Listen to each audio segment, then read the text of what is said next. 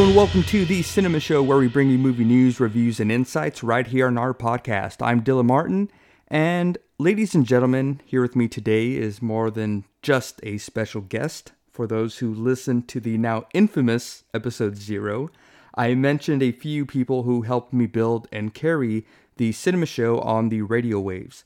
She was and still is the heart, brains, and soul of the Cinema Show. Welcome back, the one and only lovely Lori. Thank you so much, Dylan. I'm going to tell you, it feels good to be back. It really does. I feel the same way. Welcome back, and I'm so glad you're here today. And on this episode, Lori, what are we talking about today? I'm very excited about this. So this goes back to before the Cinema Show was even a radio show, and we would just go and watch movies. And I took you to the Alamo Drafthouse because I had discovered my little slice of heaven, if you will, my little paradise, my safe haven, and it was called Sangria and Popcorn. Yes. Because So when you go to Alamo Drafthouse, you can get a really good price for a pitcher of sangria. And one pitcher will get you a long way with the unlimited refillable popcorn. And that and a good movie, or even a bad movie sometimes, is all you need. Yeah, the wine definitely helps. Yes. And, we really wanted it to be kind of a throwback to the classics. And me, I'm a real big fan of the classics. When I was a little girl, my mom didn't put on cartoons for me. I watched what mom watched, and that was usually black and white, anything from Casablanca to The Godfathers. And today we're going to be talking about 12 Angry Men. Yes, written by Reginald Rose, and it was directed, the directorial debut of Sidney Lumet. Yes, Sidney Lumet. Ooh, yes, sorry, Sidney Lumet. It's French. Yes. It's French. And we're talking about, of course, the film adaptation of 12 Angry Men, which came out in 1957. For those who don't know, 12 Angry Men was not only a scripted production, but also originally written for a teleplay that aired on CBS's Studio One series back in 1954, just 3 years before the film debuted. Yes. And the only reason that I knew that, and the reason it was fresh on my mind, is because my son got an English assignment where he had to read the original play, the telescript. And we read it out loud together, and then I made him watch the movie. But then you were the one, when we decided to go with this, you were just like, Lori, you sent me the link, and I watched the telecast. And you were absolutely right. You were like, Lori, you have to watch it. It's going to change so much, especially because we're theater people and we're so used to that live, acting. And that's all this was. And it was just a gem. And I just can't wait to get into that one, to get into the film adaptation and then the remake of it, which was 1997. Yes. So yeah, let's go ahead and talk about the teleplay. Well, let's just talk about 12 Angry Men as a script and as a very timeless script, specifically about Reginald Rose and how he wrote 12 Angry Men. I did a little bit of research on it, and going just based off the script, I love how he doesn't even name the characters. If you look at the script, and even throughout any adaptation you watch, they don't have any names. It's juror number 1, 2, 3, 4, all the way down to 12. And I think that's genius because the characters themselves, without even saying their names, you know who these people are by the end. And you know their background, you know who they are, where they come from. They themselves, the characters, reveal something that they didn't even know about themselves. Props to Reginald Rose. It's so great. And even watching it, I found that I was making nicknames for them. Like one of them I named Dad. And the other one I named Glasses. And, and that's how I kind of kept up with who was who. One of them I was like baseball, because baseball tickets, because you don't remember the juror numbers, but you do, they have indicative qualities about them. And it just encompasses, throughout all three though, we have so many themes going on. We have, the theme of racial discrimination, we have immigration, socioeconomic differences, preconceived notions, misogyny, ageism, gender roles, corruption within the judicial system itself, Yeah. toxic male masculinity. Yes, we'll get into that. It's really brief and subtle, if you will. Yes, yeah, it touches on so many things, and yeah, thank you so much for recommending this, because I've only heard about 12 Angry Men, and up until a couple days ago, I watched each of these productions twice. And on my second viewing for each of them, I had the script in hand. And I was literally following the script as I was watching all three movies again. And yeah, it's timeless. The script itself and these productions, well, I guess we'll talk about 1997 later, but the teleplay and the 1957 film, it's surprising how relatable it is, especially in the year of 2021. Yeah, I was telling you this when I was kind of first mentioning it. I was like, oh my goodness, it's amazing. And, you know, we all know history is very cyclical and it tends to repeat itself. And this is just as relevant as when it was written in 1954, if not more so in 2021. Mm-hmm. And it's hitting so many of the issues that we're hitting on today. It just makes you realize how little we learn over time. Yeah. And how we kind of repeat the same mistakes. And, you know, especially now with what's going on in the world, a lot of people like to say, with a lot of issues that come up, especially with sexism and gender roles and racism, even the whole Black Lives Matter movement. One of the biggest thing that comes out about it is, oh my goodness, so many things that happened so many years ago. It's not like that anymore. And no, it's all about perspective, and people who don't see, you know, where a lot of this is coming from. It's not that old. And a lot of us have experienced these things firsthand. And this just goes to show how quickly we all tend to jump to conclusions and we make assumptions about others. Yeah, and really quick, I just want to give a brief synopsis of what 12 Angry Men is, just for those who aren't familiar. I highly recommend watching not only the classic film, but the teleplay. It's free. You could watch all three of them for free on Tubi and YouTube, depending on what you want to watch. But yes, it's following the closing arguments in a murder trial. The 12 members of the jury must deliberate. And it's funny because most of these courtroom movies or plays, they all take place in the courtroom. You think that's where all the drama is. What comes to mind, A Few Good Men. But no, this one, what it does so differently is it takes those jurors that usually go and leave the room and they deliberate. No, we follow them here. And that's the entire play. That's the entire film.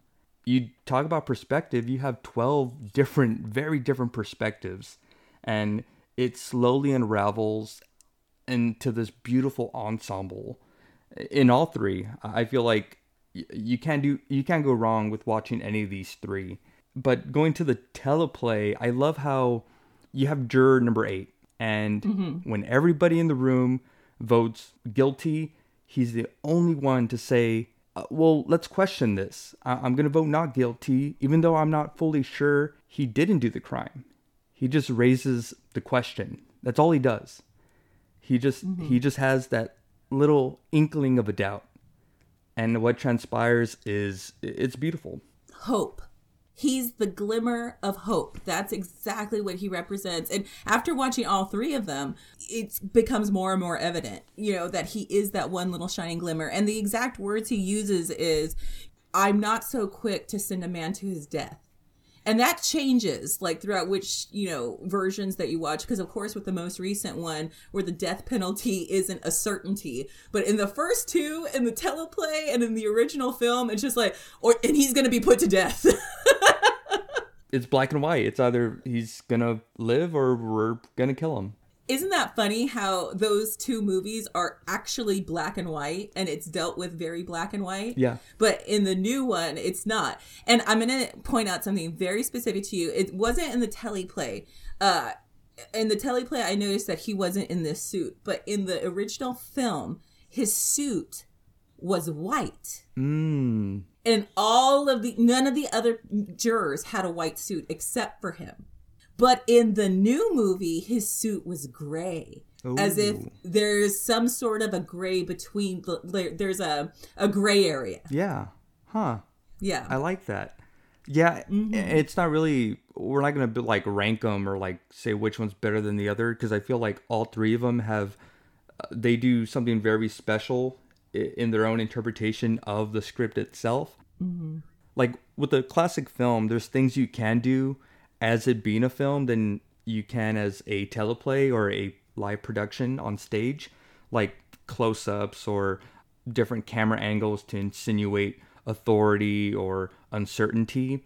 But going to the teleplay, there's a very slight chance that I might prefer it over the classic film, just because it's a theater production, and I don't know, I have a closer relationship to theater as opposed to film right now, even though this is a podcast about talking about films. But one very specific thing I took away from the teleplay, and it's at the very beginning when the jurors all come in the same room, and juror number 8 and juror number 3, they bump into each other accidentally. And that's the first inclination that they're going to have a conflict throughout the play. I love that so much. It's a small little hint as to say these two are going to butt heads throughout the entire film, with that little brief exchange of, oh, they bumped into each other, sorry. But it's clever foreshadowing for me. I didn't even notice that, but that's awesome. Yeah. And now I'm going to really embarrass myself by telling you the first thing I noticed about the teleplay. What did you notice? Mr. Roper from Three's Company was the foreman. Oh, I didn't know that. Mr. Roper. And I looked it up because I wasn't sure. And I was like, that looks like Mr. Roper. And it took me a while to find it because on his Wikipedia, it's not listed on there because it was a televised kind of play. Yeah. And so he has a list of his movies and his shows, but this is not listed on his stuff. I had to wait till the end credit. And then on the end credit, towards the very end, it said his name. And I was like, there it is. There it is. But Mr. Roper from Three's Company, a young Mr. Roper, was in there. And he plays the foreman. He's the young one, in it. And I was just like, oh my gosh, it's Mr. Roper. And that was the first thing I noticed. Well, I think right now is a good point to kind of jump over to the 1957 film, just because we can start comparing and contrasting what 3 years has done. But talk about a stacked cast. Again, I had to do my own research on the cast for the 50s. I'm not too familiar with the environment of Hollywood, but leading juror number 8 is Henry Fonda, father of Jane Fonda. And yes. I don't know why it didn't click in my head because the last name. And as soon as I made that connection, I was like, oh, look, the eyes. There's a huge resemblance between them two. And huge. What a performance Henry Fonda has, along with his ensemble stack cast here. Lee J. Cobb as I have him under dad. I just had him as dad, but I have him as father. Yeah. And also I have him as bigot Ed Begley. Yes. His son, Ed Begley Jr., is a comedian, actor with the Christopher Guest troupe. Yes. Yeah. And I have him as jokester, but I guess the baseball guy, Jake Warden. I know he did some stand-up comedy back then. Fedora, that's what I had him as.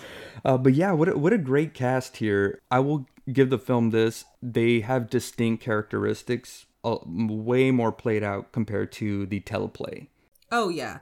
Yes, definitely much more. The teleplay is a much more subtle. And they have a lot of breaks, like for the commercials and things like that, because of course they had their pauses. But one more, now that we've moved into the cast. Yeah. Okay, so it has it listed on there that 2 of the actors from the teleplay reprised their role for the 1957 version. And the 2 that reprised their role were, and I have it written down, where is it? Joseph Sweeney and George Voskovic. And that is a lie. And I had to do some research. Now, they were both in the telecast, but there was not 2. There were 3. Rewatch the telecast. The bailiff in the telecast, he's one of the jurors in the film. He's the one that defends the old man, Edward Binns. And he was the one who played the bailiff in the telecast. And I researched it, and it is correct, but it's hard to find because he has that small part as the bailiff. But he actually got to play a juror in the 1957 version. Wow. Yeah, it makes me want to rewatch it again. It's funny because out of all these, I want to go back to that 1957 film. And most because Joseph Sweeney's performance sticks out to me more than any of them. And I feel like he gets all the close-ups. He has the most close-ups in the film. And I noticed that through my second viewing. And he played the oldest one there. And it gave me a perspective that I never thought about. And it's the elderly and how we treat them and how they think about themselves. I was really touched with both his performances.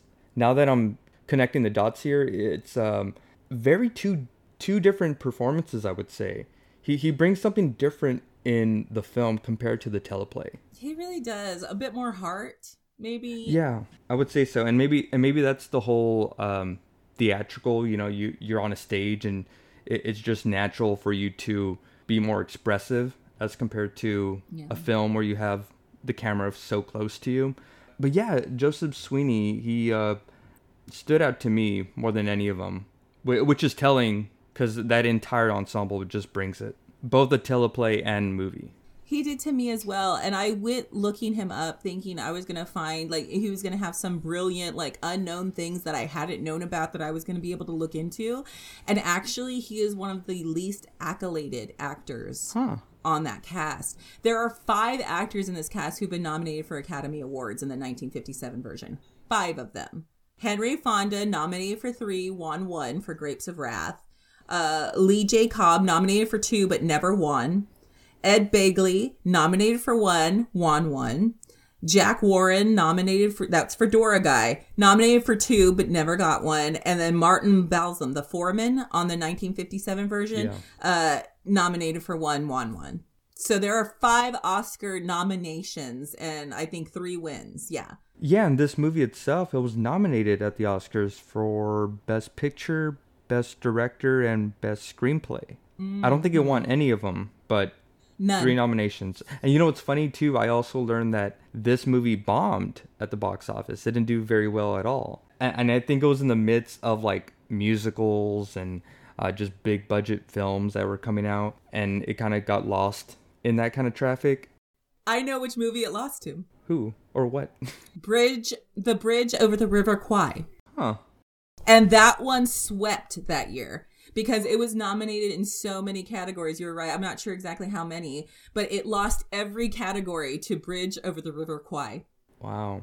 And we talk about differences between I guess like not even talk about the teleplay anymore. It's more like the script because the teleplay, again, I followed the script with the teleplay and it's right up there for being so close to that script. And I get it. They had to kind of rewrite it as a film. So you get a few like extra scenes that weren't in the original script, like when a few jurors have a one-on-one with juror number 8 in the restroom, which I think one of your favorite lines you said was, suppose he is guilty and you talk us all out of it, to Henry Fonda. And I love that they added that. It's one of those questions. It gives juror number 8 now a point of, well, maybe I am wrong. Maybe I'm fighting on the wrong side here. Absolutely. And that's the struggle the whole time. And I think as a viewer, especially watching it, you go on that journey too. And it was funny to see where you stood along those lines because I know watching it and from the very beginning, watching it, you're sitting there saying, well, if I were in there, what would I think? Mm-hmm. How would this sway me? How would that sway me? Because some of the points you start to really agree with. And then as the second you agree with one, boom, another point comes along and you're right on that journey. You're right on that ride with everybody else. And I love how you're still not sure if they made the right decision or not. No. They don't give you a definitive answer as to whether the boy did kill his dad or not. And that's what I love about it. And you can go back and rewatch the movie and even all the reasonable doubt they give out, you still question it. Like, oh, maybe he did. There's that slight chance that he did. Again, what I liked about the teleplay / script, they don't show the one being accused. They don't show the kid. Yeah. In the teleplay, you just see the jurors and you see them in the courtroom. They leave, enter into the jury room. And yeah, I like that too. I love how you don't really get that side. You don't get to see the person being accused. So you really don't know if he did it or not. In the classic film, you kind of get that young little boy with the sad eyes, and you kind of already gain that sympathy. Yes. But the teleplay, they don't give you that.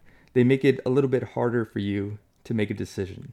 And I love how they keep saying, because they do. They're very, they lead on to the fact that, oh, well, he's that kind and those kind. And they're always prevalent towards violence and drinking and they're no good.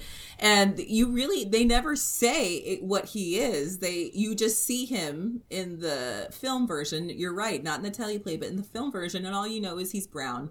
Yeah. He's young and brown. Yeah. So take your pick. And take your pick. And it's the same with later on the 1997 version as well, too. It's like, oh, he's young and brown. I want to talk about that one.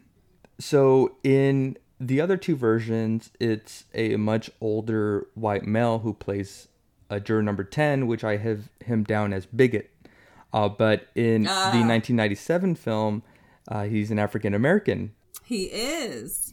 Formerly of the Nation of Islam because he had a falling out with them. Yes. But he is still Islamic, himself. And I'm kind of split on whether I like that or not, because it also shows you like, hey, it's not only the kind of stereotype that you think in your head, like, oh, old white man is obviously going to be racist towards another minority.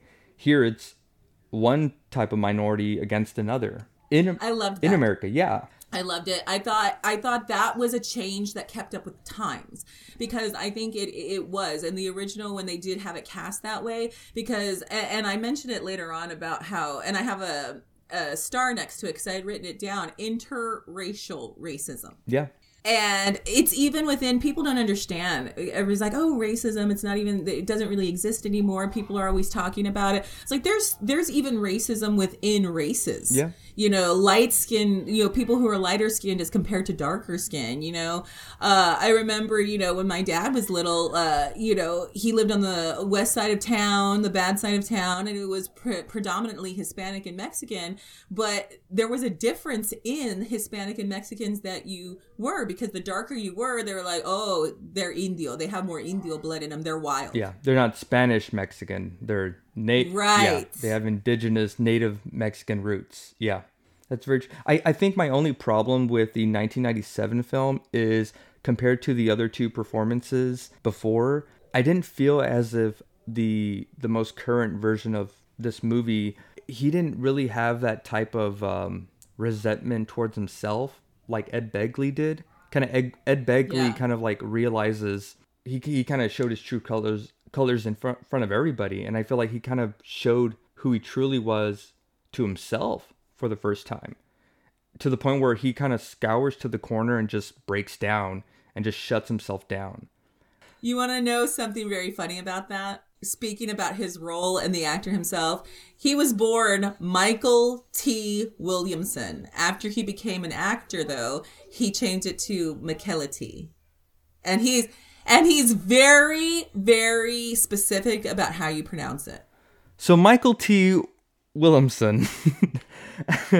His mama called him Michael T. I'm going to call him Michael T. So yeah. My only problem with Michael T. is that he didn't have that type of resentment towards himself. He kind of just blew up and just stayed mad at everybody else. Whereas the other two, you can see that reflection they had within themselves.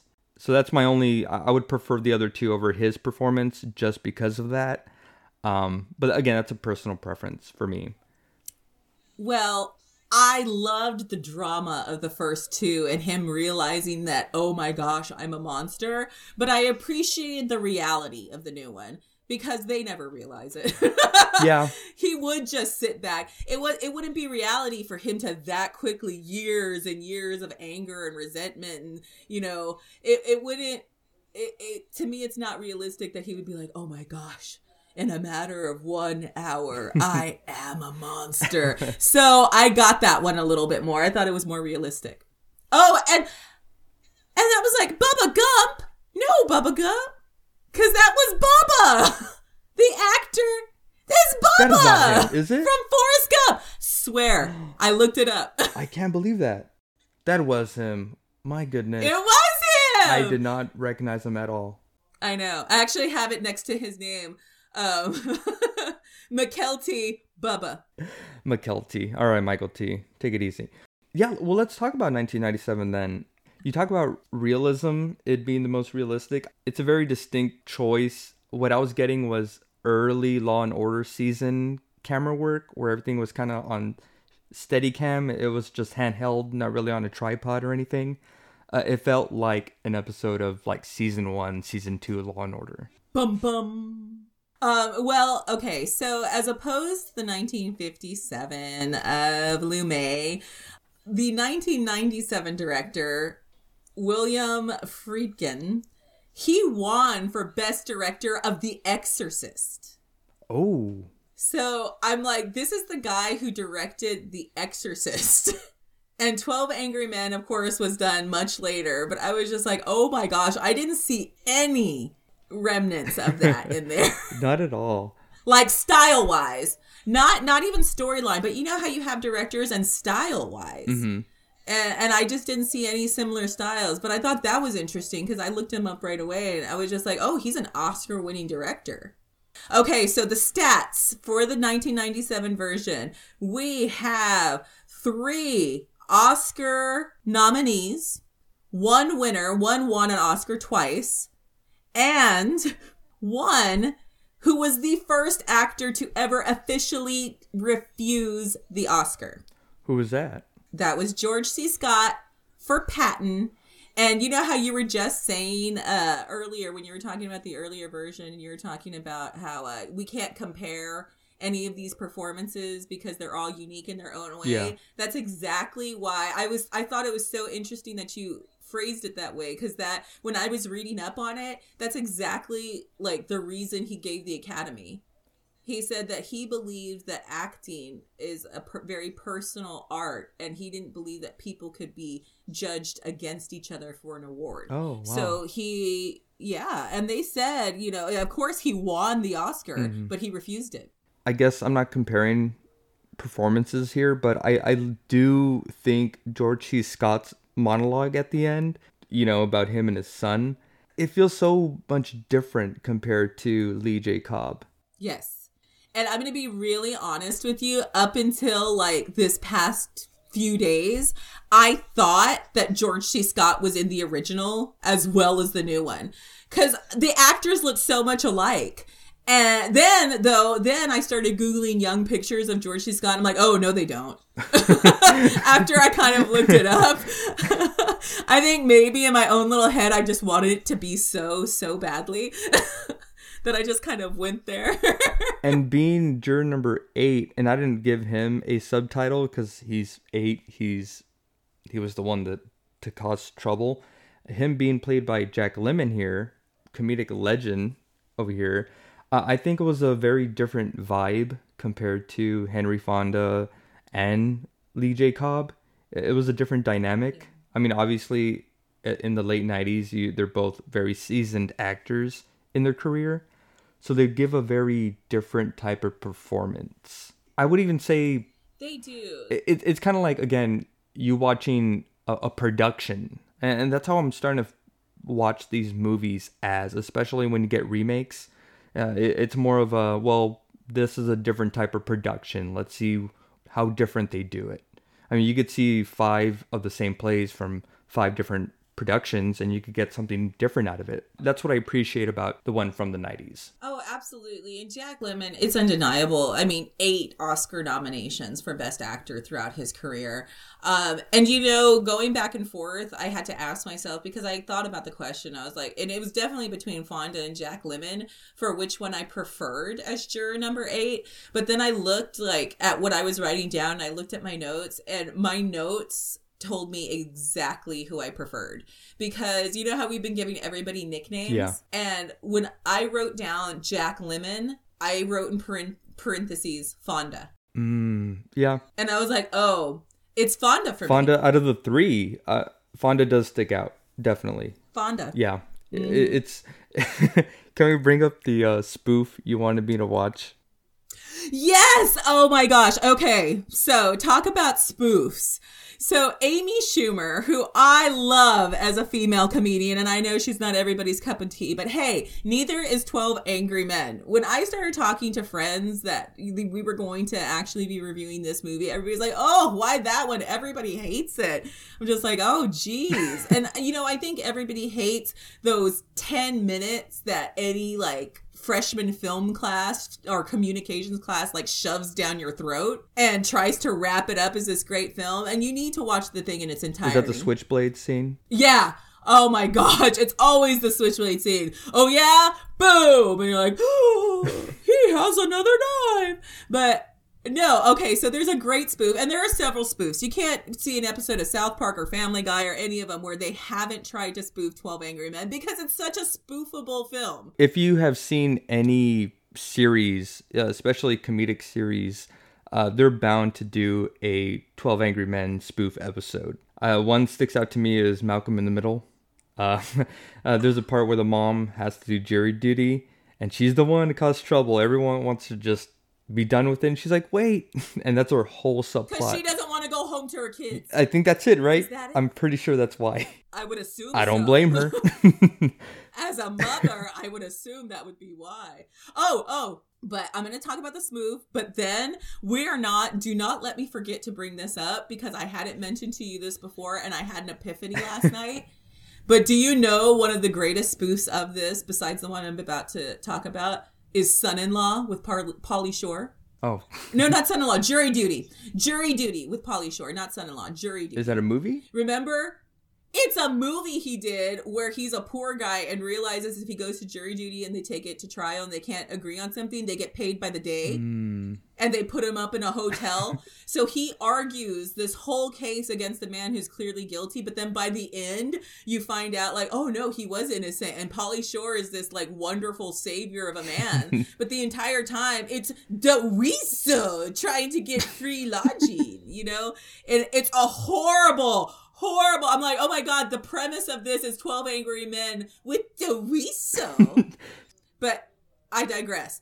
My favorite spoof, though, is Amy Schumer, inside Amy Schumer 12 Angry Men, where 12 men have to go inside a room. And this is something, I think I've actually heard these conversations. Dylan, Jackson.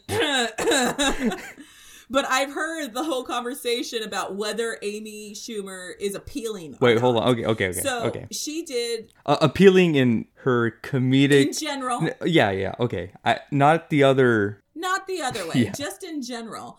But she took it to another level, and it was 12 angry men have to go into a jury room, and they have to decide whether Amy Schumer is bangable or not, whether they would do her, and they use just as much ferocity and intenseness, arguing points. And there's one juror who hangs up. He's like, I would bang Amy Schumer. I'm not a fan of Amy Schumer, but it was funny.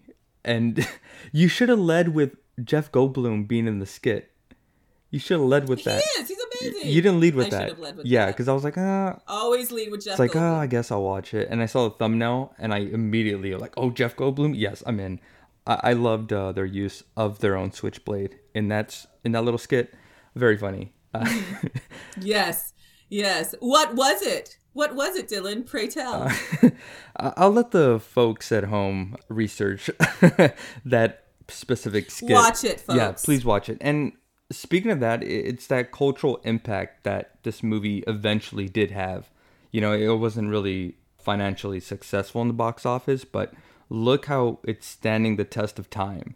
I think it's like in the top 10 top rated films on IMDb. So, hey, that's something. Yes. And I don't get how people can just say, oh, 12 Angry Men. It's a very important film for everyone to watch. I feel like it's required to watch. Now more than ever. Exactly. Absolutely. There's a part in it, like we said before, there's the one character who almost immediately they there's the one character talking about, oh, these kids and they come from the slums and everybody knows they're no good. And then you have one of the jurors who says, I grew up in those slums. I played in those slums. I ran around the garbage. He goes, I probably still smell like it. Can you smell it on me? And that's one of the most powerful scenes. Immediately reminded me of my father, because he would always preach about never forgetting where you came from. Like, you may not be there anymore, but this is where we came from. Yeah, the quotes in this movie, it's funny, every time I get to rewatch any of these interpretations of that script, I'm always looking forward to certain moments, specifically of the dialogue that Reginald Rose chose for these specific characters. I mean, just how great that he has so much confidence in his script that he didn't have to give his character names. Just going based off the dialogue itself, you know who's speaking those words. How great everything's set up and constructed. Speaking of which, juror number 8 is an architect. And I love how he himself, how he constructs everyone to come on his side by the end. How everything's laid out for him. Everyone in this movie and their roles that they play, it's even past the people that have been casted, it's how it's written. And I think that's what's the most important here, that script. It can only progress from here. Even that 1997 film, how diverse that cast is compared to the other two. And going from here on out, there's so many ways you can interpret that script. Yeah. And they actually did take some liberties. I noticed with the new script in 1997, they added some dialogue in there. The judge in the 1997 is a female. Mm-hmm. She's a woman. So I was just like, 12 Angry Men, but with a woman now. And she's the judge. But if you notice on the earlier movie, it's a lot more, the judge is male, white, and he's a lot more blasé about telling him everything to expect. Like, he's kind of done this 1,000 times. Yeah. Whereas in the 1997 version with a woman, she's so like, this holds so much gravity.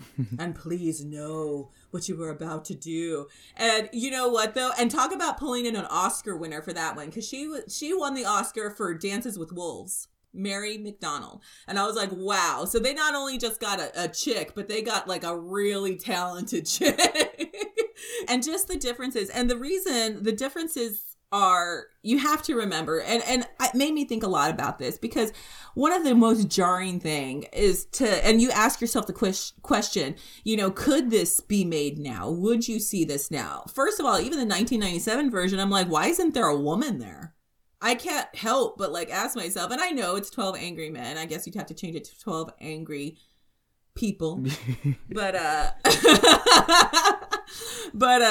yeah, when the script was originally written, this was 1954. Mm-hmm. It was pre-civil rights movement. We still had segregation, Jim Crow laws.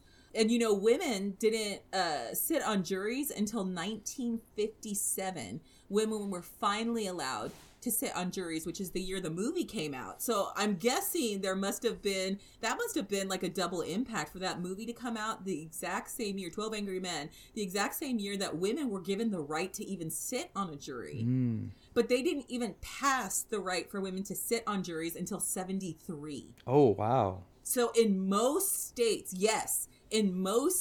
women still weren't recognized to sit on a jury until 1973. Until the 70s. Oh, I didn't even know that. That's mind-blowing. Exactly. And I was just like, because I was like really wondering about this. And I was just like, so back then, this was a hot topic at the time. This was huge. I kind of want to give a very quick nitpick. It's not really a complaint. It's just an observation that the 1957 film made. And it comes down to the only woman that was in the courtroom, supposedly, and it's an eyewitness.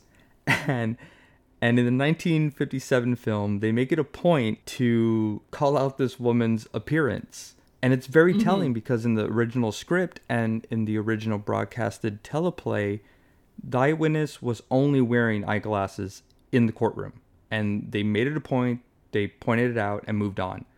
But in the 1957 and 1997 films, and I guess this was when it came into, I'm only assuming it's when it was adapted to screen with the script, but they made the whole inclination of the indentions that eyeglasses make on a nose.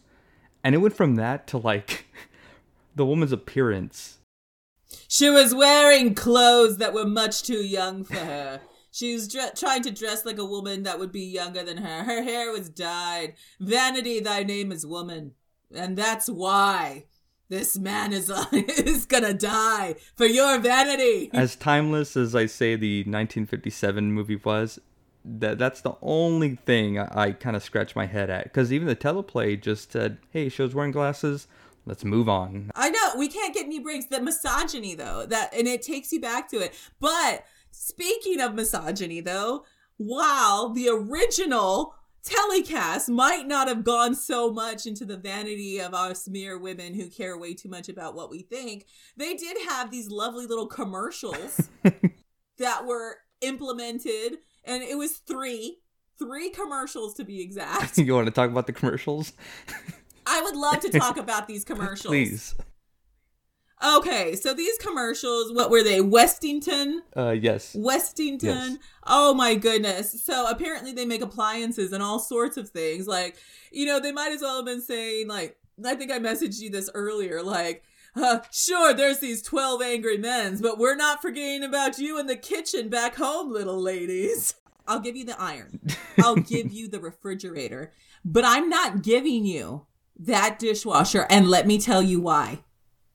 If you get a dishwasher, he goes, oh, look, dinner's done, and everybody's gathering in the living room to have a good time, but somebody needs to do the dishes. If you had this dishwasher, you could put your dishes in there and you could go in and join the party, ladies. He goes, you could go right into the living room, and this is the part. They have a picture, and there's a graphic, and they insert an arrow pointing to the woman, and they label it you. That's me? That could be me? And I wouldn't even have known it if they didn't point the arrow. I want to know what CBS was thinking. Were they thinking that the husband and wife were watching 12 Angry Men, and this is the time where the men go to the restroom or get a snack, and the women are just there on the couch like, oh, look, something for me. Was that what they were? It's commercial break. I'll be in the bathroom the whole time because, you know, the prostate. Hey. And then boom, refrigerator commercial. Ooh, it's a dream come true. Did you really have to pull out the calling card? Yes, I did. You got us on that one, women. Okay, but you know what I do have to kind of give some props to? Did you see the art? Yeah. For the, yes. So it was one picture, but I loved it. Mm-hmm. It was like very Art Deco, the way that they kind of drew like really men. abstract. It was like a storyboard. Yes, very abstract. And I was just like, I really liked the art on it. And I didn't get time to like look up the artist or anything like that. But that I really did take appreciation in. Oh, and in the original, did you notice how they messed up the knife? Because it was supposed to be an entirely different moment there at the end. The guy grabs the knife and he comes up to him at the end to give it back to him. And he's supposed to flick it out and it got stuck. That's live theater, baby. That was live theater. And then afterwards, he had trouble getting it back together again. And they did the close-up on the face like, what's going to happen? But because it got stuck, it wasn't as, you know. But they stayed in character and they went with it. But I was like, oh, man, if that would have worked, it would have looked so cool. It would look great. I kind of do like, I prefer the 1957 version where you have Henry Fonda helping Lee J. Cobb out, you know, giving him his code, and they kind of walk out together. I like that. I like that. It's a great script. And, you know, I really have to, I did a little bit more research behind like how it went from the telecast to the feature film, because you know that a studio did not, they ended up having to, nobody was originally interested in it. It was Henry Fonda. Really? Henry Fonda saw the telecast and he read the script and just absolutely fell in love with it. He cashed in every favor he had and he produced it himself. And he put his own money into this, and the stipulation is that they had to shoot it in 20 days or less. Wow. So this movie was shot in exactly 20 days on Henry Fonda's money. So, because that's how much he believed in the project itself. And I just thought that was beautiful. Everything about it, to me, the first, thing that comes to mind for me is David and Goliath. When it comes to the story, to when it comes to the movies, even when they were talking about how it was nominated for 3 awards, but lost all to Bridge Over the River Kwai, which was the big war movie that year. And, I thought about it and I was just like, man, if this was happening now, would this be like an A24 film? This is the little indie film. Definitely. That has to measure up to these Titanic films, and it really was back then. It was the little engine that could. And just addressing so much, I think it was exactly what we needed for the main messages of it never go outdated. These are all issues that we're dealing with today, especially today, with our Black Lives Matter movements and with our hashtag Me Too movements, with the political temperaments that are going on in the world now, how we all sit back and tend to look at life from our own perspectives and we make quick judgments about people. When people don't agree with us, we're immediately offended or taken back by this. And it's a reminder that when we stop talking at each other and start talking to each other, what incredible things can happen. Yeah, on the surface, people might see this episode and be like, why 12 Angry Men? So random. And I kind of thought that too. I mean, I was glad that you brought it up because I've never seen it and only heard the best. But only after watching it so many times, it's very, very important to where we are right now in this time and place as a country. And yeah, like you said, it's perspectives all coming into one room in one nation. And instead of attacking one another, which they do and we do at times, it comes down to them having to make a solidified decision, whether they have different views or not.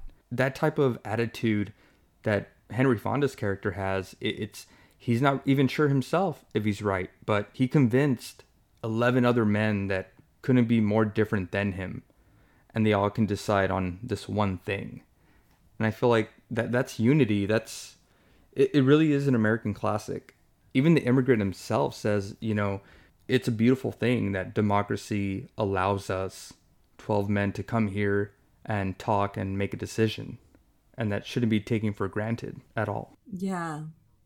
And what a beautiful message. In the beginning, everybody's very upset and they're looking around and like, hey, what's wrong with you, man? Maybe we can help him figure out why he's confused.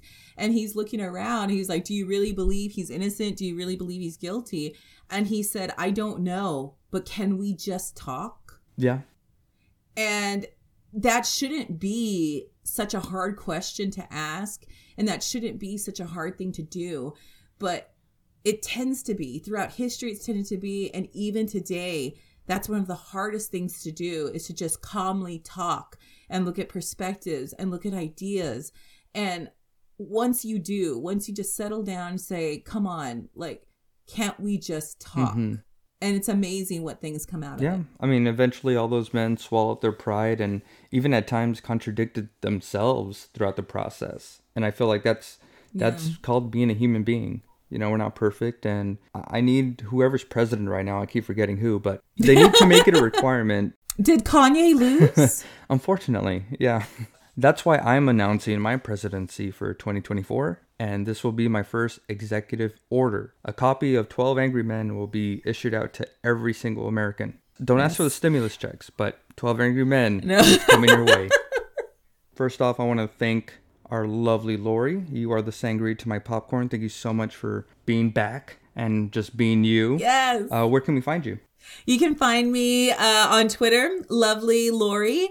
And also you can follow my page, The Snake Pit. We're under construction right now. We're revamping it. We kind of shut down a little bit from the pandemic. And also you can just find me slipping deeper and deeper into insanity as I'm chasing around my 3 children. I can't wait to see what you do with The Snake Pit. And of course, your loving family. I miss them. Tell them I said hi. Oh, I will do. And most importantly, I want to know what everyone else thinks about these movies, these productions. Let me know. If you haven't watched it, please watch it and let us know. It'll change your life if you haven't, I swear. Let us know on our Twitter, Facebook, and Instagram pages at Cinema Show Live, and use that hashtag Cinema Show Live. Give us your questions and comments about this episode, or maybe you want a shout out. Either way, you're all part of the panel as much as we are.